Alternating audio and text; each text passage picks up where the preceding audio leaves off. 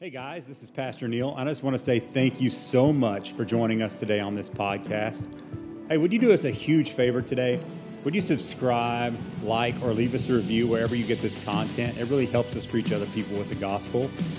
Also, we would love to see you at our campus on a Sunday morning. We meet at 1010 South Bowie Drive in Weatherford, Texas. You can check out our service times and more information about the church on our website, waterhousechurch.com. Check us out on Facebook or any other social media sites that you may have. We would love to see you. I pray that today you are renewed, restored, refreshed, and that your spirit comes alive. Now here is today's message. Because God has invited us to a table. He's invited us to a banquet, a place of where we can sit down with him and the Father. We can sit down and just enjoy his presence. That's the Christian life. He has invited us into this banquet. And it comes from this parable that Jesus tells in Matthew chapter 22. He said this, "The kingdom of heaven can be illustrated by the story of a king who prepared a great wedding feast for his son. When the banquet was ready, he sent his servants to notify those who were invited, but they all refused to come. So he sent other servants to tell them, 'The feast has been prepared, the bulls and fattened cattle have been killed, and everything is ready. Come to the banquet.' But the guests he had invited ignored them and went their own way. One to his farm, another to his business. Others seized his messengers and insulted them and killed them. The king was furious, and he sent out his army to destroy those murderers and burn their town. He said to his servants, 'The wedding feast is ready, and the guests I invited aren't worthy of honor. Now go into the streets, go into the corners, and invite everyone you see.' So the servants brought in everyone they could find, good and bad alike, and the banquet hall was filled with guests. But when the king came in to meet the guests, he noticed a man who wasn't wearing the proper clothes for a wedding. And he said, 'Friend, how is it that you are here without wedding clothes?' But the man had no reply. And the king said to his aides, 'Bind his hands and his feet, throw him out of the outer darkness, where there will be weeping and gnashing of teeth. For many are called, but few are chosen.'" Now, Jesus told this parable to some Pharisees because God had invited them into this beautiful relationship with them. And these religious leaders at the time, they just kept putting it off. God would send prophets to tell about the goodness of God and turn and repent to him. But what would happen is the people of God, the religious leaders, would kill the prophets. Every time God would send a servant to tell them, "Come to the feast, it's prepared, it's ready for you," they would kill the messengers. Those are the prophets. That's what this is talking about. And Jesus was getting on to these people, getting on to these religious leaders, saying, God wants you in his presence. He wants to invite you into this beautiful relationship with him. But you're too busy. You got too many things going on. You got to take care of this. You got to take care of that. You got so many excuses why you can't come. You even kill the people that God sends you. And so this is what he's going to do. He's going to send people out. He's going to send other prophets and other people. He's going to send the servants. These are the disciples of Jesus. He's sending them out to invite them to the table. He's saying, wherever you are, go into the highways, go to the byways, invite everyone to come, the good and the bad alike. Have them come to the table of the Lord. Jesus is inviting us to his table. When Jesus invites you to follow him, when he calls you and he says, "Come follow me," he's not just inviting you into a new address like we talked about last week. He's not just taking you out of hell and sticking you in heaven. He's not changing your address. He's changing your whole persona. He's changing everything about you. He's giving you a new position, not just a new address, a new position in him. And so Jesus is getting on to these Pharisees about this because they're not understanding what God wants to do in their life. And I think so many of us, and this is the whole reason behind this whole series that we're wrapping up in Easter, so many of us don't quite understand or comprehend all that God wants to do for us and what that call looks like. When Jesus called us to follow him, what he really meant. We just take our ticket to heaven and call it good. And then we do the best we can do, right? We go to church, we read our Bible, we do our devotions. We do all these things that we think are going to bring us closer to God, but we're already as close as we're going to get. The problem is we don't understand that. We don't know that God has already prepared the table. We don't have to do anything. We just got to show up and sit down. And so many of us are just doing other things. And we don't know why we can't quite connect with God. There's a distraction. There's an obstacle that keeps us from really sitting down with God and having that intimate moment with him. Me and my wife love to go eat out. And we went to this restaurant I will not name, but they cook steaks. And they like Australia, so that's kind of the name of the place. But we were sitting down. In the Outback. Has nothing to do with the place. But we're sitting down, and we're ordering. We're looking at the menus, and I'm trying to carry on this conversation with Debbie, and while I'm carrying on, I caught something out of the corner of my eye on the wall. And I'm trying not to make her know that there's anything weird, because I'm there, me and my wife, we're trying to have this intimate time at the meal table and just get to connect and to share with each other. And I just keep crawling around. And I'm like, if it comes near here, oh my gosh.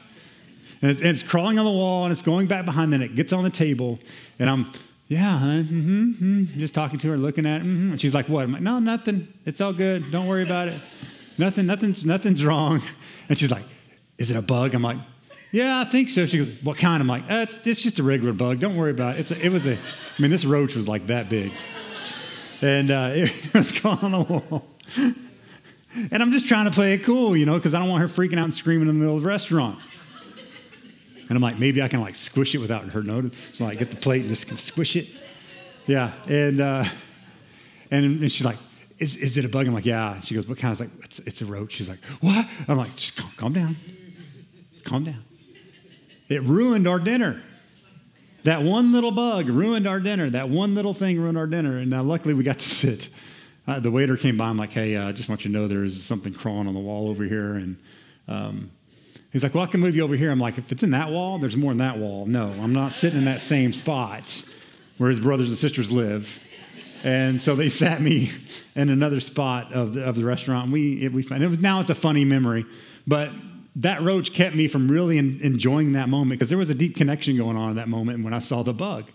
See, there's always this obstacle to our relationship with God so many times, whether it's just our lives. We get so busy that we just never really understand that connection that God wants with us. Because here's the thing, guys. This is our life right here. It's a mess.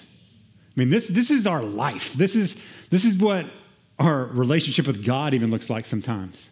We come to God with our mess. We're like, God, here's my mess. See you later. I'll see you next week. And we walk off. And then we come back again Sunday and we're like, God, here's my mess. You cleaned it up for a second. Thank God. Whew, all right, we're good. Every week we come back and guess what? There's still another mess to hand off to God and our lives are still messy and our table's still a wreck because we haven't let God really do what he wants to do and realize that our position with God is this position of sonship, a position that I'm a son or I'm a daughter of God and I have the right to sit at a clean table. And so many of us think that, well, my table's always dirty and I can't get to God because there's so much junk in my life and I don't know how to get past it. And God just saying, would you stop picking up the junk? Just stop picking it up. You're giving it to, but you keep picking it up.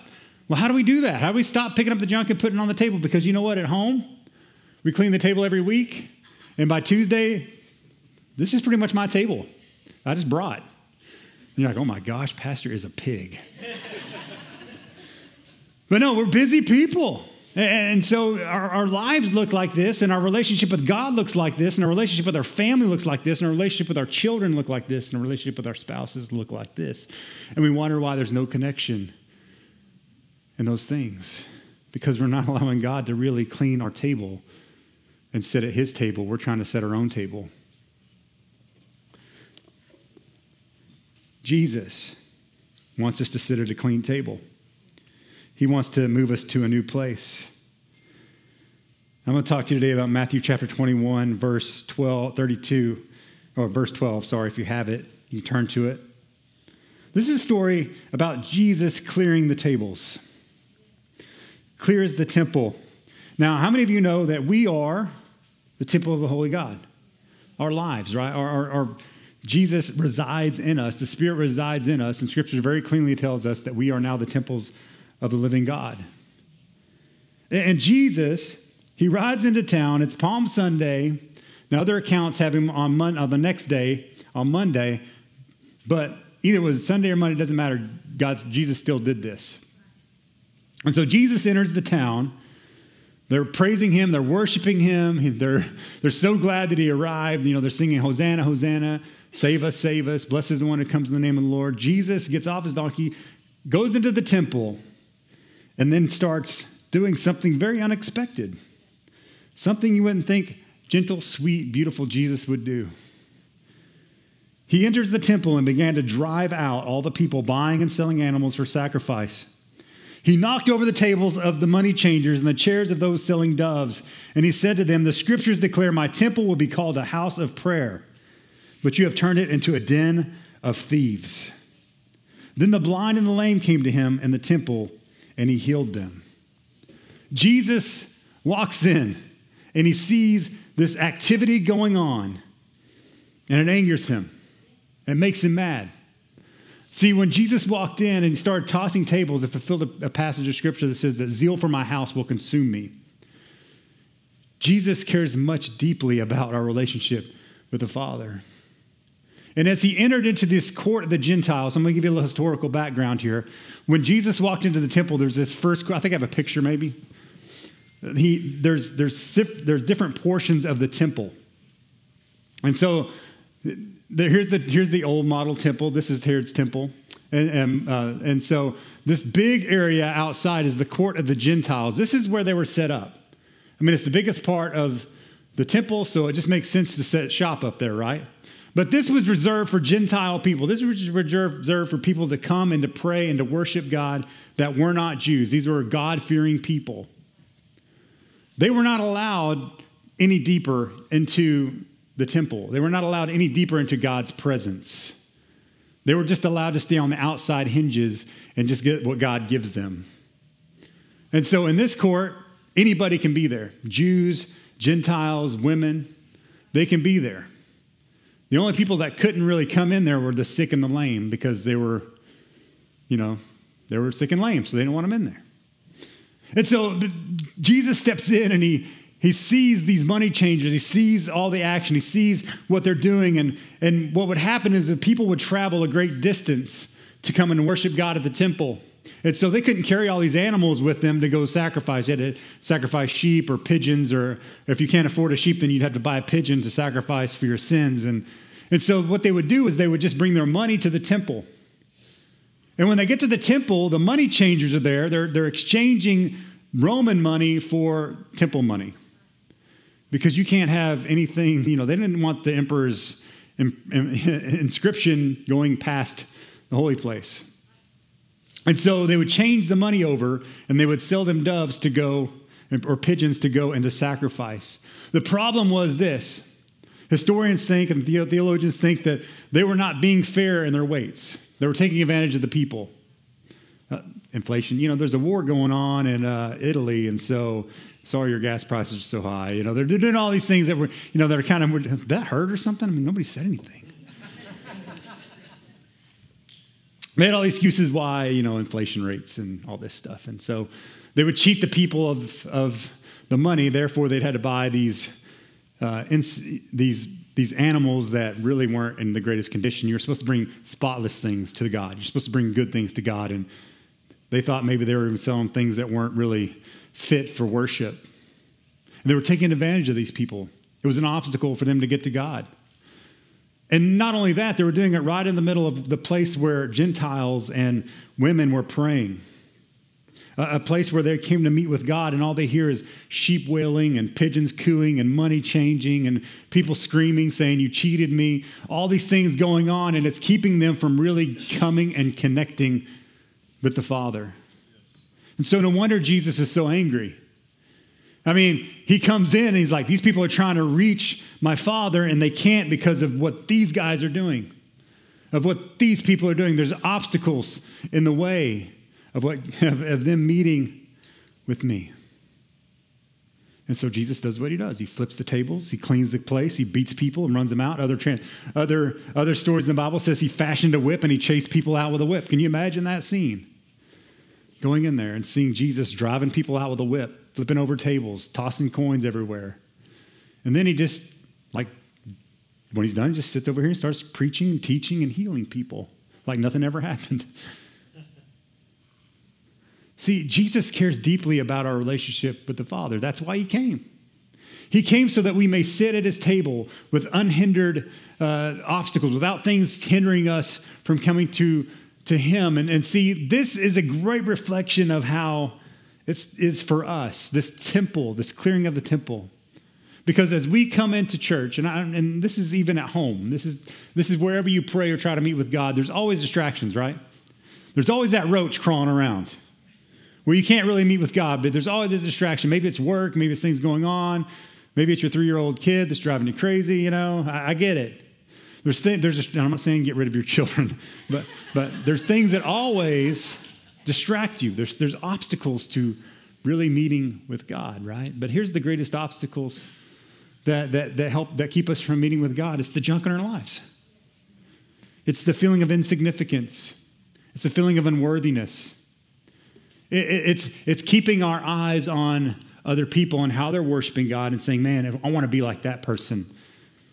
I wish I could pray like them. I wish I could worship like them. I wish I could sing like Christian, and I wish I could play piano. I wish I could do all these things. And you miss your opportunity to meet with God because you're looking at other people for your relationship with God. There's things on your table. There's things in your life that keep you from really meeting with the Father. There's these obstacles. There's this junk in your life that you can't seem to get rid of. People come to church to meet with God, and they walk in. The first thing they think is, look at all these hypocrites. Look at all these people. There's no way these people are this happy. There's no way. They walk in. They go, oh, they got drums. That's the Lord's beat. It can't be in. That's the devil's beat. Can't be in there. They come in with their religious attitudes. They come in with reasons not to worship. Believe. I was the guy. When I first started coming here, it was kicking and screaming. My wife prayed and asked God to help me come, and she kept beating me down until I finally came. And I came and I sat down. I was like, I hate that pastor. I hate that preacher. Can't stand him.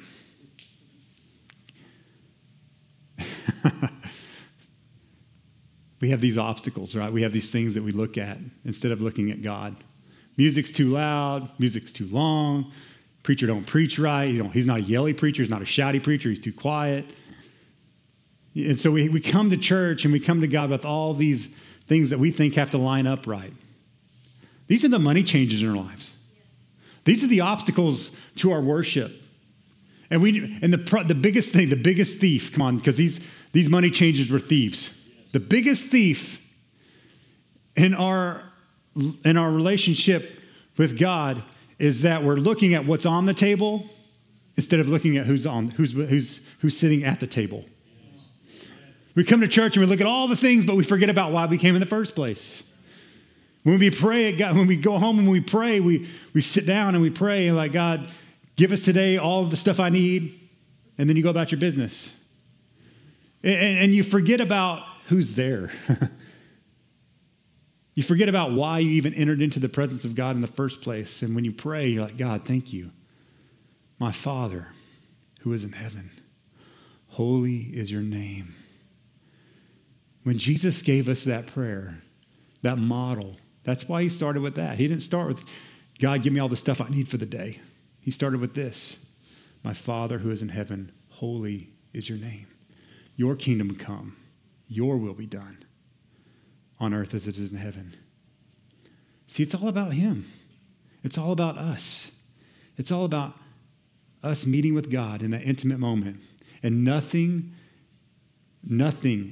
relates better to that than a table with food set on it. When I meet with people over a meal, there's a connection. It's a deeper connection than playing a video game or playing chess or doing any kind of board game or just sitting around the table, just sitting around the couch. When I'm eating with somebody, there's a face-to-face connection. And God wants that from you. Maybe you didn't understand, maybe you don't know that, but God wants that face-to-face connection with you. And so when he invites us to the table, that's what he's saying. I'm inviting you to a place to meet me face-to-face. Come eat with me. Come dine with me. Come to me and let me just heal you in my presence. But the problem is we have all this stuff, and here's the biggest problem. We come to God and we say, okay, God, get rid of this. Okay, I can kind of see you now, so yeah, we're good. But we still have obstacles. We still have stuff. And so we come back, but it's back again, right? It's because we're dealing with the same sins, we're dealing with the same things, we're dealing with the thing week after week that we ask God to take, but then we come back and it's on our table again. We're like, how many pizza boxes can you have? Who ate pizza again in my house? And why is there no pizza in it? That's the question. See, the problem is we're trying to clean our table, but we're the ones dirtying it up. See, it's not our job to clean our spiritual table. That's God's job. He does that. Jesus came into the temple. I'm not going to toss this, but he tossed over the tables, right? He cleaned the table. He cleaned the slate. He says, this is a house of prayer for all nations. I'm removing all the obstacles for people to come to me. And then he sits up and he starts healing and he starts teaching. See, here's the spiritual beauty of this. Here's the spiritual beauty of what God did. These Gentiles, these women, they were not allowed into the holiest place of God. Only the priests were allowed to come face to face with God in the Holy of Holies. And they had to make sure they were perfectly clean, perfectly perfect before they could walk into the presence of God or they would die. And so they did all these religious washings. They did all this religious activity. They did all the mantras. They did all the sacrifices. They did all these things so that they can enter into the presence of God. And it was good for that day. And the next day they had to do all the things over and over and over and to enter the presence of God. And here's the beauty of what happened when Jesus walked into the temple. While all these priests were doing all this religious activity, they were sacrificing animals, they were doing all the cleansing rituals, they were doing all the things that they were supposed to do to get into the presence of God. God's presence was right there in the court of the Gentiles. Where everybody was. Where everybody was. Because the next court in is the court of the women. Women could only go so far. They couldn't get into the face of God.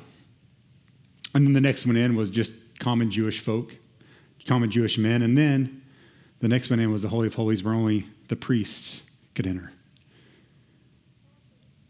Jesus came to flip the whole system on its head. You didn't have to do all these things to get to God because God did all these things to get to us. Jesus did all these things to come. He did the cleansing. He was the sacrifice. He did all the things so that we can come boldly into the throne room of God. Hebrews 10, man, such a good passage. So good, so deep. If you have your Bibles, you can turn there to Hebrews chapter 10. I have it up there, I think. Paul's, the writer of Hebrews, is reminding the people of what Jesus has done. Started on verse 8. He says, first, Christ said to you, you did not want an animal sacrifice or sin offering, a burnt offering, or other offerings for sin, nor were you pleased with them, though they were required by the law of Moses. Then he said, look, I have come to do your will. He cancels the first covenant in order to put the second into effect. For God's will was for us to be made holy by the sacrifice of the body of Christ Jesus once for all time. Once for all time. When Christ sacrificed for us, when he died for us, it's once for all time. He doesn't have to keep getting back on the cross. He doesn't have to keep doing it over and over because it's done. It's not what we do, it's what he's done. That's what he's saying. He was under the old covenant The priest stands and ministers before the altar day after day, offering the same sacrifices again and again and again and again. It should be in there again and again, which can never, ever take away our sins. All it did was cover it up. You're good until you have a bad thought again, then come back. Guess what? As soon as we enter out the door, man, we come right back in. We never insert service.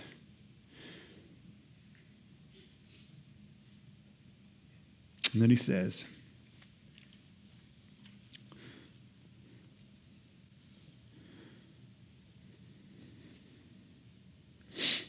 under the old covenant, the priest stands and ministers for the altar day after day, offering the same sacrifices again and again, which never can take away sins. But our high priest, this is Jesus, offered himself to God as a single sacrifice for sins, good for all time.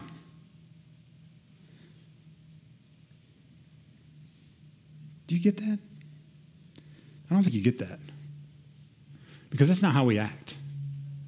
That's not how we operate. Is it? We don't operate like that. We don't operate that what Jesus did for us is good for all time. We don't operate in the fact that Jesus has set the table for us and all we got to do is sit down. We don't operate that way.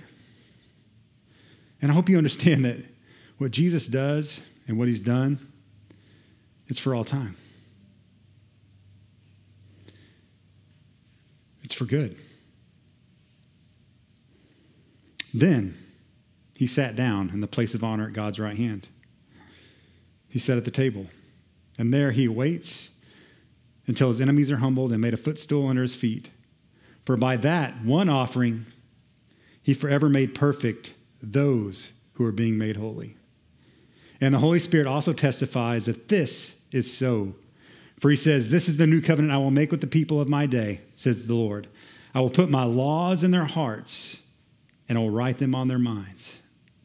And then he says, I will never again remember their sins and lawless deeds. Never again remember their sins or their lawless deeds. What does that mean? Never again remember. It's not like God's like, oh, I don't, you did that? I don't remember that. He chooses to look past it. He chooses to look past it because he's looking at Jesus. He don't remember your sins. He doesn't hold those things against you. The table is clean and clear, but yet we keep setting our sin back on the table saying, oh, God, forgive me. Oh, God, forgive me. And he's saying, look, it's clean. Just sit down. Sit down, son. Sit down, daughter. Sit with me. Dine with me. Let's have a relationship. And guess what? That stuff will be cleared off. That stuff will take care of itself. See, we're so sin-driven, guys. Right? If I can just not sin, maybe I'll be closer to God. We're so sin-driven. We need to be Christ-driven.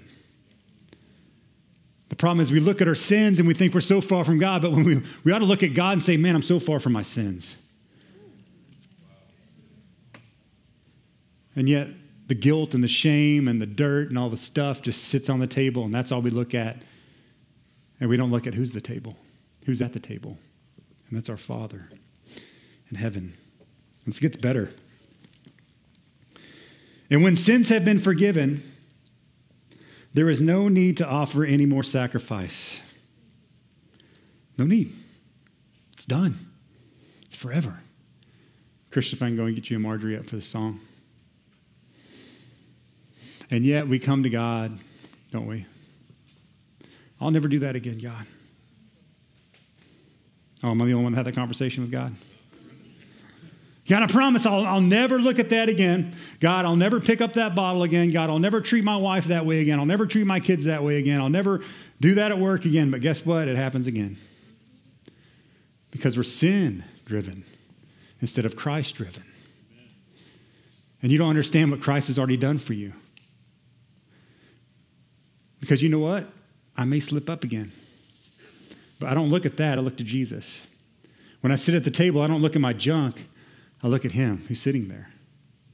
And this is what Jesus does. He walks up and he's like, I'm going to clear that off for you. Don't worry about it. I got it. It's clean. It's clear. Here's a beautiful table for you to sit down. He cleanses the table. He clears your temple. He clears the things in your life, because this is what Jesus does. When he arrives in your life, he does that. Yes. He clears your temple. He cleans it up. He's saying, I'm making room for me. That doesn't belong there anymore. But he doesn't stop there. He sets the table. You know what Jesus did when he came? He took the altar that we sacrificed animals on day after day, week after week, month after month, year after year, decade after decade, century after century. He took that altar. He laid himself on it. His sacrifice was once and for all. And that altar became a table. Jesus took the altar and made it a table for us to sit at.